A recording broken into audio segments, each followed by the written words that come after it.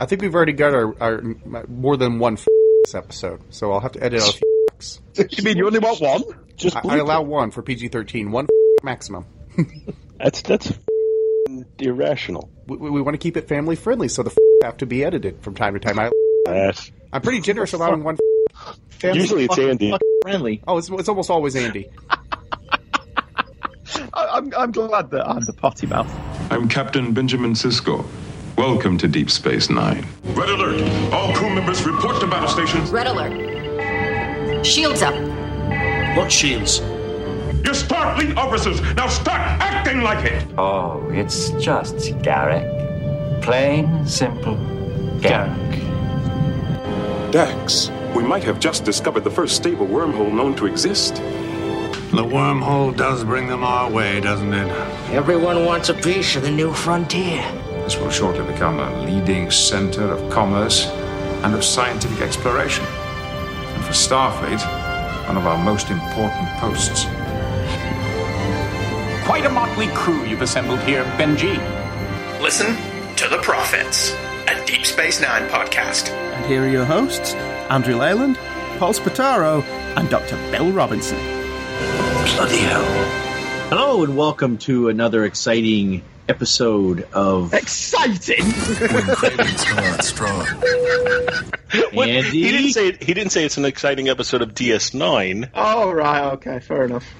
Exciting episode of What Tangent Will We Go On Today? Kind of nestled around a Deep Space Nine episode on Listen to the Prophets. And I am here, as always, with my illustrious and stupendous, and I've run out of adjectives. Don't you mean idiotic and stupid? You've run out of adjectives. You've used two. Well, that's because the rest of you are just indescribable. Indescribable. So, that, of course, we are. That is Mr. Dr. Sir Andrew Leyland. And verily, forsooth, I will lay my cape before thee. And we also have Paul Esquire. Wait, Bill and Ted now. Yeah. Be excellent to each other. Be excellent. And that was J. David Wheeler, and Paul decided not to speak when I said his name. Because everybody else did. 7 minutes ago, this episode began. Laugh it up. Party on, Bill. Party on. All right, so any new Star Trek news in the last 10 minutes? I don't think so. Well, I think we talked about the Picard trailer last time, and it's meh-ness, or at least that's what I thought. Oh, I know. I wanted to ask you guys on a side note. Here we go. Tangent away. Has everybody watched all of Orville? Yeah. Okay. No, I've still not seen an episode. Okay. All right. How about on Discovery? Season 2? I'm still mired about halfway through season 2. I got distracted by Conan comics and Conan comics. Good Omens. Conan's in the Avengers now. The Savage Avengers. Anyway, Good Omens is excellent. You should all watch Good Omens. Yes. Beautifully acted, beautifully shot. As true to the book as it can be, but also adding some nice spice.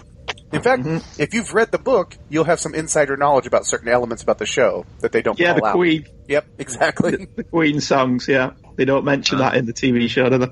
Which I'm good with. Yeah, me too. If you hear rumbling, it's not a special effect. It's raining and thundering where I live, so... If you hear rumbling, Bill's hungry. But today we are going to discuss the Season 6... You say discuss. Season 6, Episode 15, episode Honor Among Thieves. In the shadows of a criminal syndicate, We get this mission over with and go home. O'Brien befriends the man he must ultimately betray. They're gonna kill him, aren't they? On the next Star Trek Deep Space Nine. Directed by Alan Eastman. Story by Philip Kim, not Harry Kim. Teleplay by Renee Echevarria. Featuring music by Gregory Daryl Smith. Because, the music's kind of a downer in this one. But, it's a downplayed episode a little bit. And this came out on February 25th, 1998. And then I have no idea what I was doing. It was a long time ago in this, out of the galaxy, but in the same state I'm living in now. Well, I would have had a 4-month-old at that point, so I pretty much know what I was doing. Yeah, it's November. Yeah, that sounds about how I was. Yeah, my daughter might have been that old too. So, we all ready for the plot? Or should I just fancy schmancy summarize it like Torture Dave O'Brien did last time? Yeah, Torture! O'Brien gets sent to a dark corner of the Alpha Quadrant. Ooh, a forgotten industrial park on a planet called... I just got this. Farius Prime, but maybe it's Nefarious Prime. Where law and order come from the barrel of a phaser. His assignment leads him to a bar that a local chapter of the syndicate calls home. Waiting for an opportunity, he sits atop a bar stool and diligently works on various gadgets from day to day. Starfleet intelligence has given him the cover of a fix-it man. Down on his luck. Can you help a fellow American down on his luck? Paul will get the road.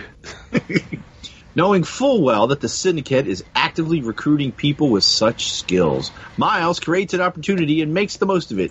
He gets noticed by saving one of the master criminals. I don't know if master criminal is...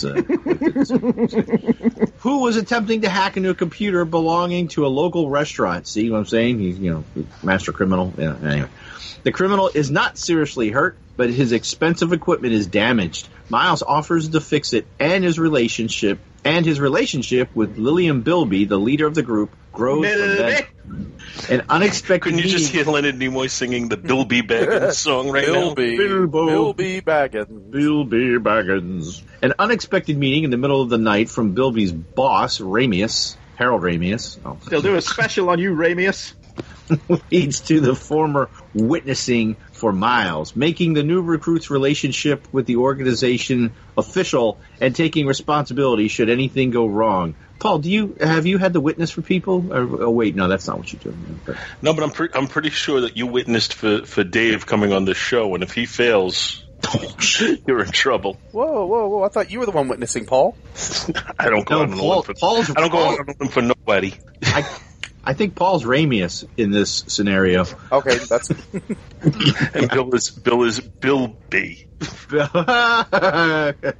Ramius comes to the meeting joined by a Vorta, implying that the Orion Syndicate and the Dominion are working together in harmony towards their mutual gain. The Vorta later explains to Bilby that 3 Klingon disruptors are needed to assassinate the local Klingon ambassador. Unlike Chancellor Gowron, this Klingon is deeply opposed to the Klingon alliance with the Federation. By having the ambassador killed by Klingon disruptors, it will appear that his assassination was ordered by Gowron. The Dominion believes that he will be branded a martyr. You're branded. Furthering his cause and therefore weaken the alliance from within. O'Brien later informs his contact with Starfleet Intelligence, Mr. Empty Suit Man, of the assassination plot. Rather than arrest the men involved, he opts to alert the Klingons and let them deal with it. At this point, Bill disappeared. Did somebody set a phaser on Bill? At this point, Bill lost the will to live. He did warn us that the bad weather could cause him to be, I don't know if he was vaporized, I'm not sure. But I guess just to wrap up the synopsis for Bill, may he rest in pieces. O'Brien struggles with this, tells Bilby what's going on. Bilby decides that family's the most important thing. If he fails at this, they'll kill his family, so he marches off to his death. What an honourable man. Yeah, O'Brien's sad. And O'Brien is sad. Oh, that's the kicker line to the episode.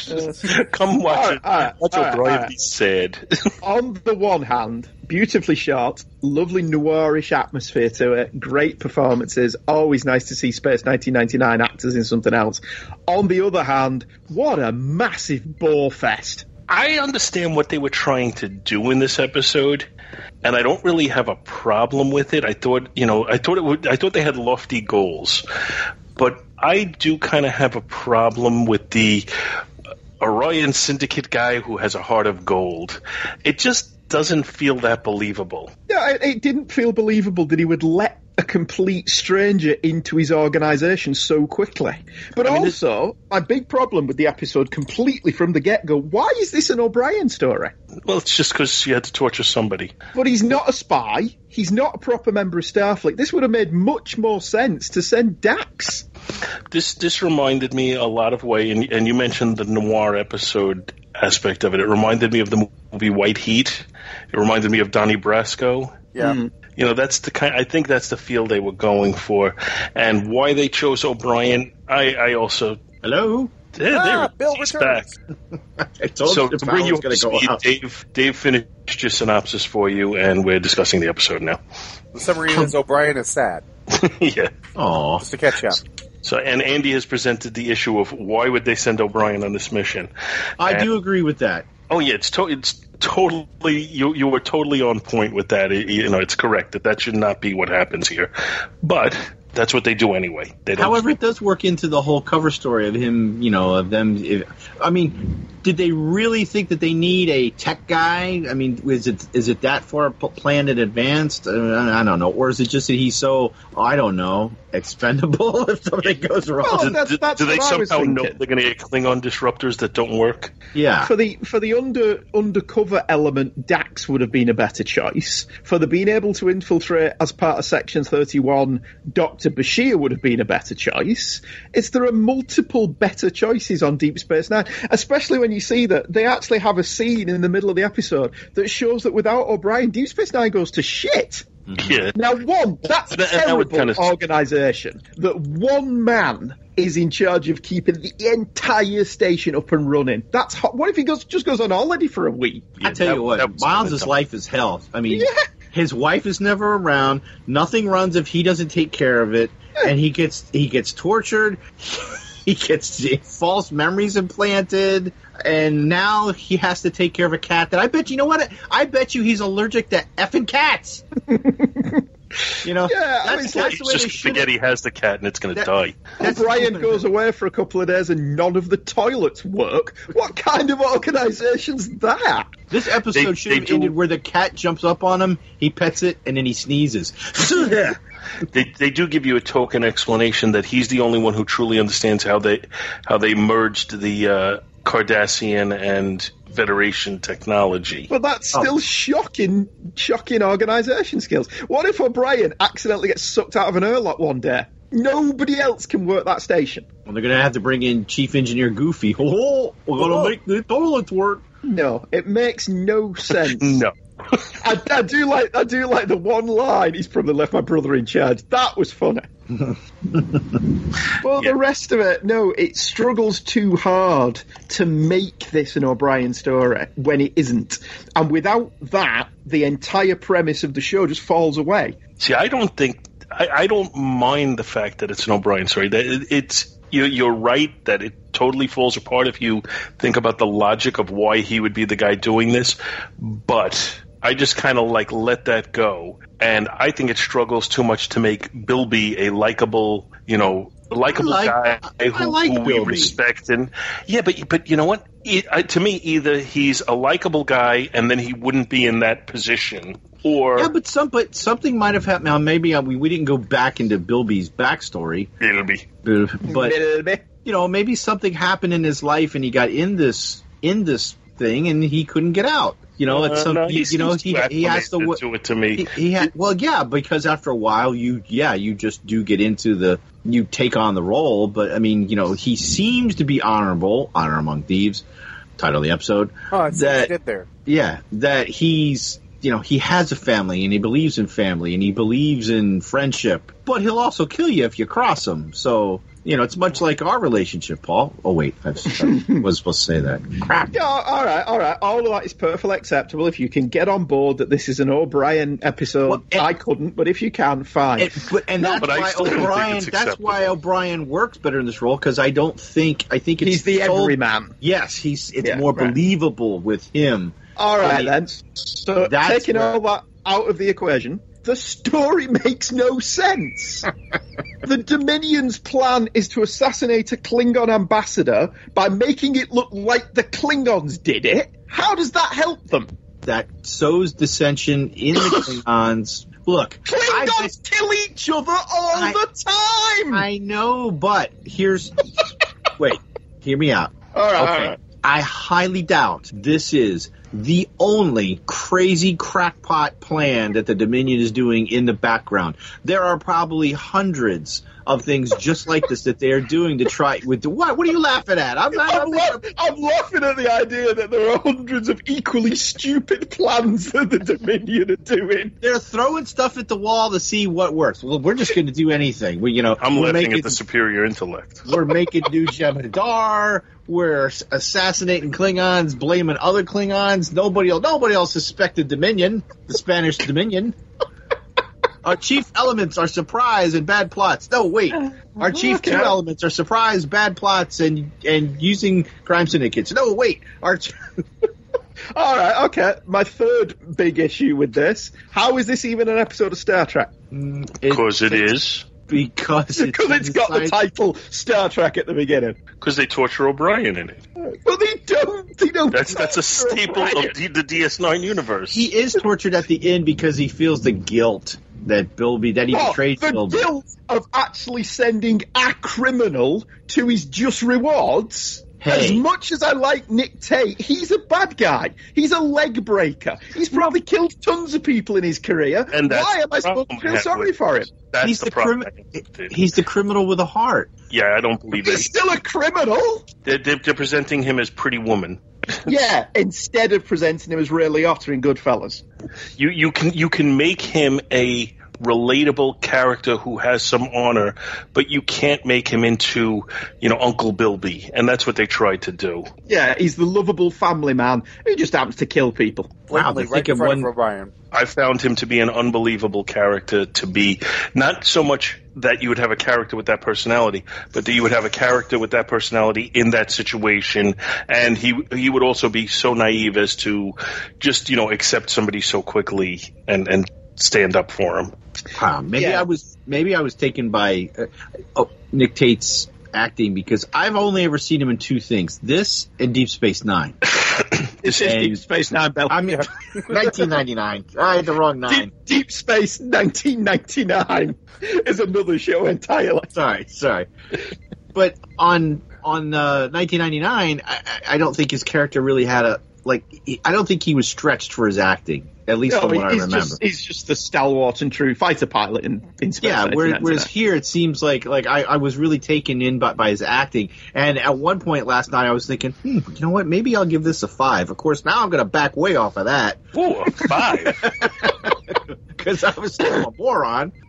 If you think this is worthy of a 5, I was touched at the end. Maybe it's because of the cat. The cat got a home. Maybe that's why I'm like, I was very touched by the cat, and especially that the cat was named Chester, which was the name of one of our cats. Yeah. So yes, I liked that bit, but having a cat in it that I like does not a good episode make. How's he going to explain that to Keiko? She comes back. Hey, but I got a cat.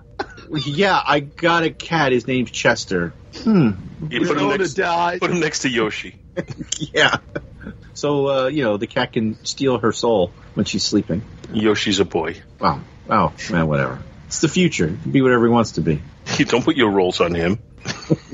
He can be a cat if he wants to. I think this episode's biggest sin is that it was boring. Yep. It was a little boring. This is another one that took me like 3 viewings to get through it. It wasn't even like I was watching the clock. I'm like, is this thing over yet? Hey, it flew by for me because I was finding the TV set. Is this thing working? Mine flew right by because I was pulling out boxes of comics and sorting them, going, oh, the episode's still on. So you weren't actually paying attention to it? Not on the last viewing. The less I watched it, the more I enjoyed it. That took me a minute, Paul.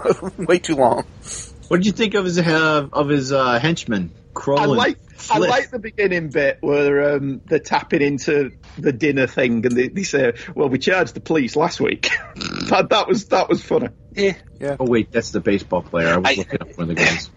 I think Andy, I think you kind of hit it on the head for me. Is if they had somebody who was a little bit more edgy, a little bit more Ray Liotta-like, I think I would have appreciated this episode more. He wasn't quite edgy enough. He was too, like I said earlier, he was too much of an Uncle Bilby. And that guy doesn't survive in the mall. You can't say that now without me thinking of Bilby Baggins. Yeah, same here. Which almost it almost brings it up a half a star just for being able to sing that song, but no. No. I thought the call girl had a nice dress. Yeah. Yeah. Almost. Almost dress, yeah. What was she thinking that was going on? Of course, she's probably used to things like this. You know, is she thinking, maybe these two want to be alone. Okay, I guess I'm not needed here. But, hey, she took her money and she was like, okay, whatever. To each his own. Yeah, she was happy to take the money and run. Yeah. Oh, I don't have to do anything? Nice. I'm out. Bilby. And Ramius was played by Robert Culp's son? Oh, yes, he was, yeah. Dr. Doom. Dr. Doom? In the Roger Corman Fantastic Four film. Oh, I did not know that. I didn't either. Which I think may be the superior Fantastic Four film. Yes. It's certainly the superior Dr. Doom. Oh, yeah. Of the three that have made it to film, he is by far the superior. He is, yeah. Have you got Amazon? If you've got Amazon Prime, Doomed, the documentary about that Fantastic Four movie is on there, and it's well worth a watch. Well, I think it's a bad sign when we're deviating to Harvey Korman's Fantastic Four. It's not Harvey Korman. Crap. You guys make fun of me. Roger Corman.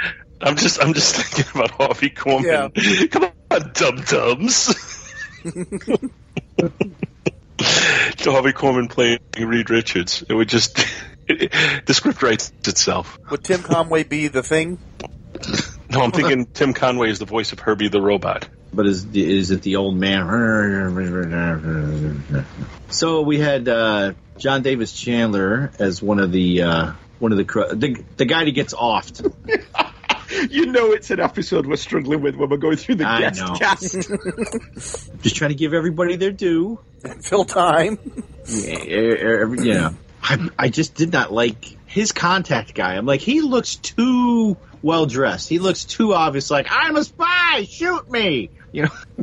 No, nothing seedy here in a back alleyway. We're just meeting in private on a foggy street. Pay no attention. Wait, suddenly he became Jerry Lewis. So, hey, what'd you find out? The syndicate, the bad. Ooh. And Jerry Lewis would have been a better addition to this episode. Hey. Jerry Lewis should have played Bilby. Family's important. Family. See, and that's another thing to me. I feel like, I don't want to go as far as to say lazy writing, but I feel like the writers of this episode just kind of said, yeah, we'll have him periodically talk about how important family is, and that makes him a good guy. Periodically? That was the whole episode. Yeah. It's like, I need a little bit more depth than that. Yeah, heavens to Murgatroyd. Family even. Exit, fight the Klingons. Yes. I stood up for you. Oh, witness for you. You know what that means. I was a eyewitness for you. And he's like, and my old guy said you were a snitch, but I didn't believe him. I know people. And I'm like, oh, that's not going to work out well for you, is it? Oh. I still think Nick Tate acted I thought he was... he was... Good. The performances were great. Him and Cole Meany were brilliant. Especially when you consider Nick Tate was drafted in at the last minute to replace Charles Hallahan, who died of a heart attack days before they started shooting. Oh. Who was originally cast in the role. That name sounds familiar. He was Hunter's boss on Hunter. The Works For Me guy. I'm pulling him up now. Do you remember the show? Oh, that guy. Oh, yeah. Sure he was in the Thing. Yeah, he's the guy. Yes, the guy who gets his head blown off in the Thing. Yeah, well, no, his chest. That's the guy. His chest breaks Who's open. Who's the guy with the skittery head? Then that's him too. His head. Well, he doesn't have a lot of look in that film, does he? Well, I mean, his chest opens up, and then he cuts the doctor's hands off, and then his head stretches off and falls down to the floor and grows the little spider legs and walks across the floor. And Kurt Russell goes like, "What the fuck?" Yeah. Again, we're tangenting away. Come tangent away. Come tangent away. Come tangent away with me. So I guess are we gonna rate this? Yeah. Oh, but wait. We got the return of our favorite Vorta. The guy that looks like Screech from Saved by the Bell. If Iggy Pop and Screech had a son, is he going to write a tell-all memoir? He's got his Vorta porn film. He's going to go to Celebrity Fit Club and dish dirt. That is the second time today, Bill, you and I have gone to the exact same place. I don't know what that says about us. We are Max Headroom. Max Headroom. Hey, I stutter. Well, see, there we go. I am Max Headroom. Bill Headroom. This doesn't work. Anyway, so, Yeah, I can't believe last night I was thinking of a 5. Maybe it's because I was really into my comics. What were you thinking? Oh, I think I'm going to have to reassess my life. I mean, this episode and go. I want you to go home and rethink your life. I'll go home and rethink my life. I do not want to sell Andy Death Sticks. Nick Tate will bring it up a little bit. Yeah, to at least 1. Oh, wow. I mean, I didn't dislike it that much. I mean, I you know what? You were the one who was thinking about giving it a 5. I'm going to give it a... Don't let us influence you unless don't let us pressure you. Influence is fine. Pressure is not. Under pressure. What does Blaine say? Wait, we're not there yet. Oh shit! Sorry. Jumping the gun. I'll go right in the middle because I think you guys. I think it's higher than you guys are going to rate it, so I'm going to give it an average because it feels like you guys are going to go low because I think Nick Tate's performance brings up the score a little bit. So I'm going to go 2.5. Oh my god, I'm going to have half a cat. 2.5. Why? What did I say? Nothing. I thought you'd finished. Carry on. Yeah. So 2.5 Chesters. Nick Tate, Cole Meany, and the cinematographer are all great. The rest of it's I agree with Dave. It's boring. That's the worst thing anything can be. I don't mind them trying anything different. I don't mind them being a little bit off the wall. I don't mind them going for funny, camp, whatever. But this is boring. 1. Wow, that's harsh. I think worse than boring is offensive, but that's just me. I don't think this is offensive. I didn't think it was that boring. I thought it was just a little bit like I ultimately, despite his quality performance, I didn't care about Bilby. I just didn't care. I didn't accept him in that role. I didn't believe that a guy like that would exist in the Orion Syndicate. That was my biggest problem with it. Other than that, I thought the story was okay. I'm a little closer to Bill in that regard, and I'm going to give it a 2.0. I just put it as slightly below average. I'm going to go in the middle of that. I'm going to go 1.5. It was boring. It had good performances, but it was just I'll give it to you this way. Once I put out this episode, finish editing and publish it, I will never think of this episode again. I'm going to make a point of mentioning this episode again. What episode? So that you will think of it again. Alamarine! Honor Among Thieves? What was it? Well, that's something that you come to is when you start talking about the memorable or memorableness, whatever it would be, of the episode. Alamarine is memorable. Is very memorable because, in my opinion, it was so bad. Yeah, but this one is less memorable. This one is less memorable because it's not quite as bad as that. But therefore, in my opinion, this should be a higher rated episode than that. Because it's not as bad, it isn't, even though it's less memorable. Yeah, you're absolutely right. In every conceivable way that matters, objectively, this episode is better than the Alamarine episode. But the Alamarine episode is memorable in its badness, and therefore is entertaining. This one just bored me to sleep. No, see, and I thought the Alamarine episode was offensive in its badness. I found it to be irritating to watch. This episode was not. Well, the difference is Alamarine episode was in season 1 where the show's finding its footing. This is season 6. Yeah. The show has found its footing. It knows where its strengths are. It ignores them. Yeah, no, I didn't find this episode to be offensive. I just found it to be slightly incredulous and a little boring. I don't think, to me that makes it, you know what, I'm lowering the grade to 1.5. Because it's not close enough to average to give it a 2. Because average is pretty good. This is not that. But I will stand alone on the hill. Screw you guys. I don't think it's as bad as what you're saying, because I didn't think, like I said, I don't think it's among the all-time worst episodes. I think there are a significant number that are worse than this. Screw you guys, I'm going home. Taking my episode and going home. I'm taking Bilby's cat and going home. Taking Chester and going home. So, what do you think Blaine thought of it? Blaine. Blaine. What does Blaine say? What does he say? What does Blaine? I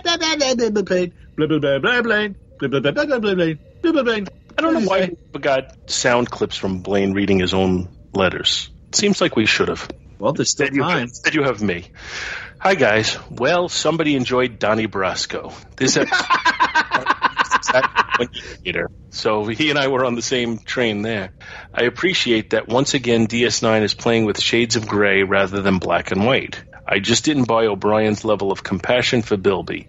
If we hadn't seen Bilby kill the man who sold the broken Klingon disruptors, then I'd have bought it. But then we would have had as much tension about the level of danger O'Brien was in. But then we wouldn't have had as much tension about the level of danger O'Brien was in. I don't see O'Brien forgiving them for crossing that line, though. On the plus side, I do enjoy seeing the station starting to fall apart without O'Brien. I think he's the best chief engineer we've seen in Star Trek. The others were given full training and then put in charge of a major Federation ship, and often seemed like they didn't have enough time in the day to take care of everything. O'Brien has had minimal formal training, picking up what he knows from working with it in the field under pressure. He's been assigned to a station much larger than any ship, and the station itself has been known to actively try to kill its occupants if they make one wrong move. Yet in spite of that, he finds time to spend with Bashir in the holodecks and with his wife and kids when they are on the station. When LaForge thought it would be impossible to beam through the shields onto another Starfleet vessel, O'Brien said he could do it without a second thought and found a way to make it happen, timing things precisely in what must have been either an automated sequence or a site-to-site transport from behind the control console, since he was the one that was transported. So in the end, not bad, but somehow not as good as I hoped it would be. Blaine. See, I thought the sequence with everybody complaining about something being wrong played off more as a sitcom than a serious viewing of what it would be like without O'Brien there. It was a little too over the top with, people coming from every corner saying something was failing. If that was the case, then O'Brien wouldn't have had time to spend with his family or going out and playing with his little Bashir friend. Bashir friend. So I thought that was a little overplayed, a little ham-handed, if you will. Ham-fisted, not ham-handed. So. Stop saying ham. You're making me hungry. I think, you're like in the cartoon on the island where I say that and you picture like somebody's face coming out of a ham sandwich. But that's it for what Blaine says. And we do have a piece of email. Would anybody care to read that? Andy? I would if I had it on. Hold on. Let me just bring it up. Whoa. Is that a euphemism? Well, yes. Maybe we can just we'll thank Faith while Andy's trying to get it up. We'll talk about Faith Gilliam and actually Benjamin Perlman, who commented on Facebook about Soldiers of the Empire, how Worf got his black back. So we had a nice little discussion over there about inconsistent Klingons and whatnot. So if anybody is so inclined to seek that out on Facebook, we're not going to go through the whole discussion that we had, but it's all there. Paul has a quote, ramming speed. So that's my always my fallback line for Worf. Okay, I've brought it up. I've managed to get it so it's angry. Whoa. I'm going to just let it go. I'm really being... Oh, yeah, I've just done that. Sorry about the mess. Maybe that's why it's angry. Catch up on a few is from Tissum, which, as we know, is Ben. Listeners, been busy, but have been meaning for weeks to comment re your episode, Ties of Blood and Water. I signed up for a Star Trek podcast and ended up hearing friends get emotional discussing complicated feelings and memories about their relationship with their fathers. Okay, then. It's great when pop culture is able to stir up these sorts of emotions, and it made for maybe the best episode you've done so far. Feel free to keep inviting more and more hosts and guest hosts on the show. Maybe we can get to like 9 people in the booth by the end. It'd be like Bill and Ted's Bogus Journey. It'd be too many people in the booth. Well, I was thinking about that. I just would pause for a second. So I was trying to think how many people we've had guests on the show, and like maybe for the last episode, what if we got a round table? Who would we? We would have Dave. We would have 4 of us. Dave Pasquarella, it's 5. Blaine, 6. Who we could get Scott Gardner if he wants to come back. That would be 7. Gene, 8. So who would be the ninth person? Have we had another guest host? Probably, that I'm probably forgetting somebody. And if we have, I apologize for us forgetting whoever that person was. Here's what I'm thinking. I think we do the last episode the way we always have, but then maybe we have a round table wrap up the series episode. Well, you know what? The 9th person would be the person who can no longer be with us. So That's true, yeah. We keep that chair empty. Yeah. What'd I miss? A lot. Oh, so much. We suddenly found hidden depths to this episode, Dave, that you would not believe. It was like tears in rain. We all changed our grade. This has got 5.5 across the board. Tears in rain. I like the Blade Runner reference, but I'm changing my grade. Chester is really the leader of the syndicate. Yeah. He's really one of those Thingio cats from that Diane Duane written Star Trek comic that DC published. No, not a Flerken. Oh, no, yeah. Or indeed a Merkin, which is a different kind of pussy altogether. Anyway, moving on.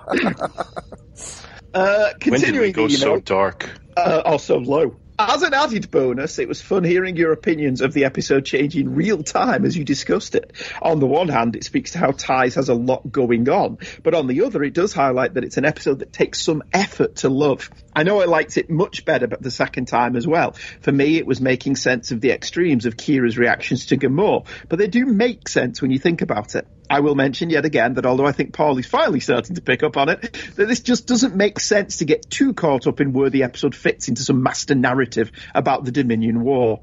DS9 may be serialized by Trek standards, but Trek, pre-Enterprise at least, really is not that kind of franchise. For the most part, each episode is still going to be a moral or humanoid story with a clear beginning, middle, and end. I still feel like if you're going to have an ongoing narrative, you need to have episodes. An ongoing narrative, yeah. You need to have episodes placed within that narrative. Okay. I sometimes bunch these so I have a bunch to write about, but I really have little or nothing to say about Ferengi love songs or Soldiers of the Empire. I will speculate on whether DS9-era Worf has picked up a mix of pragmatism and weariness that leads him to different choices than Next Generation-era Worf would have made. One random internet comment I read years ago that just stuck with me argued that if TNG Worf had been given the chance to join the House of Martok, abandoning his affiliation with the dead House of Moog, he'd have refused out of principle. Best Ben. Yeah, I think Worf on Deep Space Nine is very definitely different to Worf on The Next Generation. But I think by definition he has to be. It's a completely different assignment with completely different moral quandaries. Well, I think it's because he finally got a steady girlfriend. He wasn't trying to hit on Riker's woman. Oh, sorry, did I say that out loud? That's true, yeah. And, you know, after she's gone Klingon, you can't go back. Although I shouldn't say she's Riker's woman. You sexist pig! He would be Deanna's man or whatever. I think you're looking for the term Imzadi? That's the one. Yeah, that's what it is. Hey, I read the Imzadi novel. It's good. And then the second one, too. That's not so good. Yeah, you're right. There's one scene in the Imzadi one that sticks out in my head, but I won't really mention it now. But I'm sure Andy knows which scene I'm talking about. Is that where they have lots of nudity? Well, when she's tricking Riker into saying, "Oh yeah, this is how we bond and become," we're basically they're naked spooning. Wait, spoiler! I have not read the book. That's what I was getting ready to say. Oh. Not only did I just recently buy it on Amazon, if you have a tablet with the Kindle app, here's a great tip that Scott Rifen pointed out. Every month there will be new Star Trek books that are marked down to about 99 cents. Oh, cool. So keep an eye out if you shop on the Kindle store, because that's changed everything. I got a nice little metaphorical stack for me. Oh, cool, yeah. Well, so that destroys Bill's story. That's okay. Well, Bill's never destroyed one of ours. That's what I do. I send one of his to the morgue. It's the Chicago way. It's the Alpha Quadrant way. You bring a story, they bring a novel. They bring a novel, you bring a tome. I bring a faulty phaser. Click, click, click, click.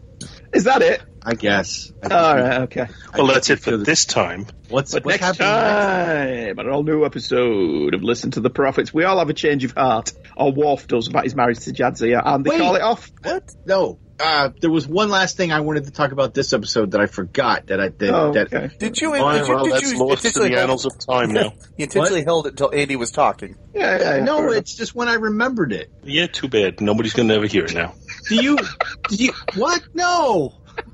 Bye, everyone. Put it after the credits. Put it after the credits. No, nobody listens after the credits. If you've gone this deep into Marvel movies and do not stay to the end of everything you now watch and listen to, then you're a dumbass. Well, I guess I'll have to wait till after the credits to hear my gem and nugget of information. Okay. Bye, then. So long. Goodbye. I'm not going to be here after the credits. Bye, everyone. Meow. Listen to the Prophets, a Deep Space Nine podcast, is a Two True Freaks presentation. It is hosted by Andrew Leyland and Paul Spataro. The music and sound clips used in the show are copyright CBS and Paramount Entertainment. If you like to buy stuff from Amazon, and who doesn't, why not drop by the twotruefreaks.com website, where if you click the little link that we have there, it will take you straight through that site, and whilst it won't cost you any extra, we'll put a few shekels in our tip jar, which helps create content like this. We very much hope you enjoyed listening to The Prophets. Every episode is dedicated to the memory of our pal, Sean Engel. Okay. Right, go on, Bill. Tell us. It's going to blow this thing wide open. I know who. It's so okay. The spy in the Dominion, right? You loved me. Okay, so spy with my hat. You're right. We never found out who the spy is. The whole point of the thing. No, they say it's the guy that controlled the weather control system on Risa, right? They said, yeah, last year they got the guy that did the weather control system. That's Worf. Worf's the one that changed the weather. Worf's the spy. What? You guys don't see? Anyway, that's what I thought. I hope you're glad you stayed for that. But think about it, because they say, oh yeah, because remember the episode when they went to Risa? I hate you all.